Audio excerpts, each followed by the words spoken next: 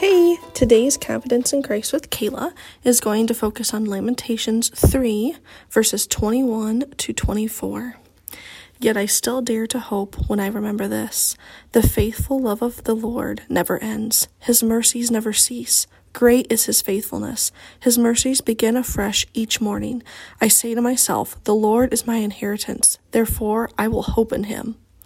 What an amazing testimony that we can have that kind of confidence in the Lord, because his mercies are new every morning.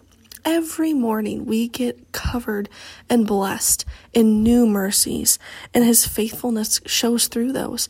Just waking up and having breath in your lungs is such a gift, and we forget about that. We get so used to it. But if we stop and really think about all the little things that God has given us, then my goodness, we should always be overflowed with joy. Now, we aren't always going to be, because life happens, and that's okay. He gets that, and he sees that. Jesus was human. He completely understands everything we have gone through. So having that confidence in him for the fact that he's been there, he loves us, and he is still faithful. And I love the end of that verse 24 when it says, the Lord is my inheritance. Therefore, I will hope in him. When it all comes down to the end, you know what's going to matter?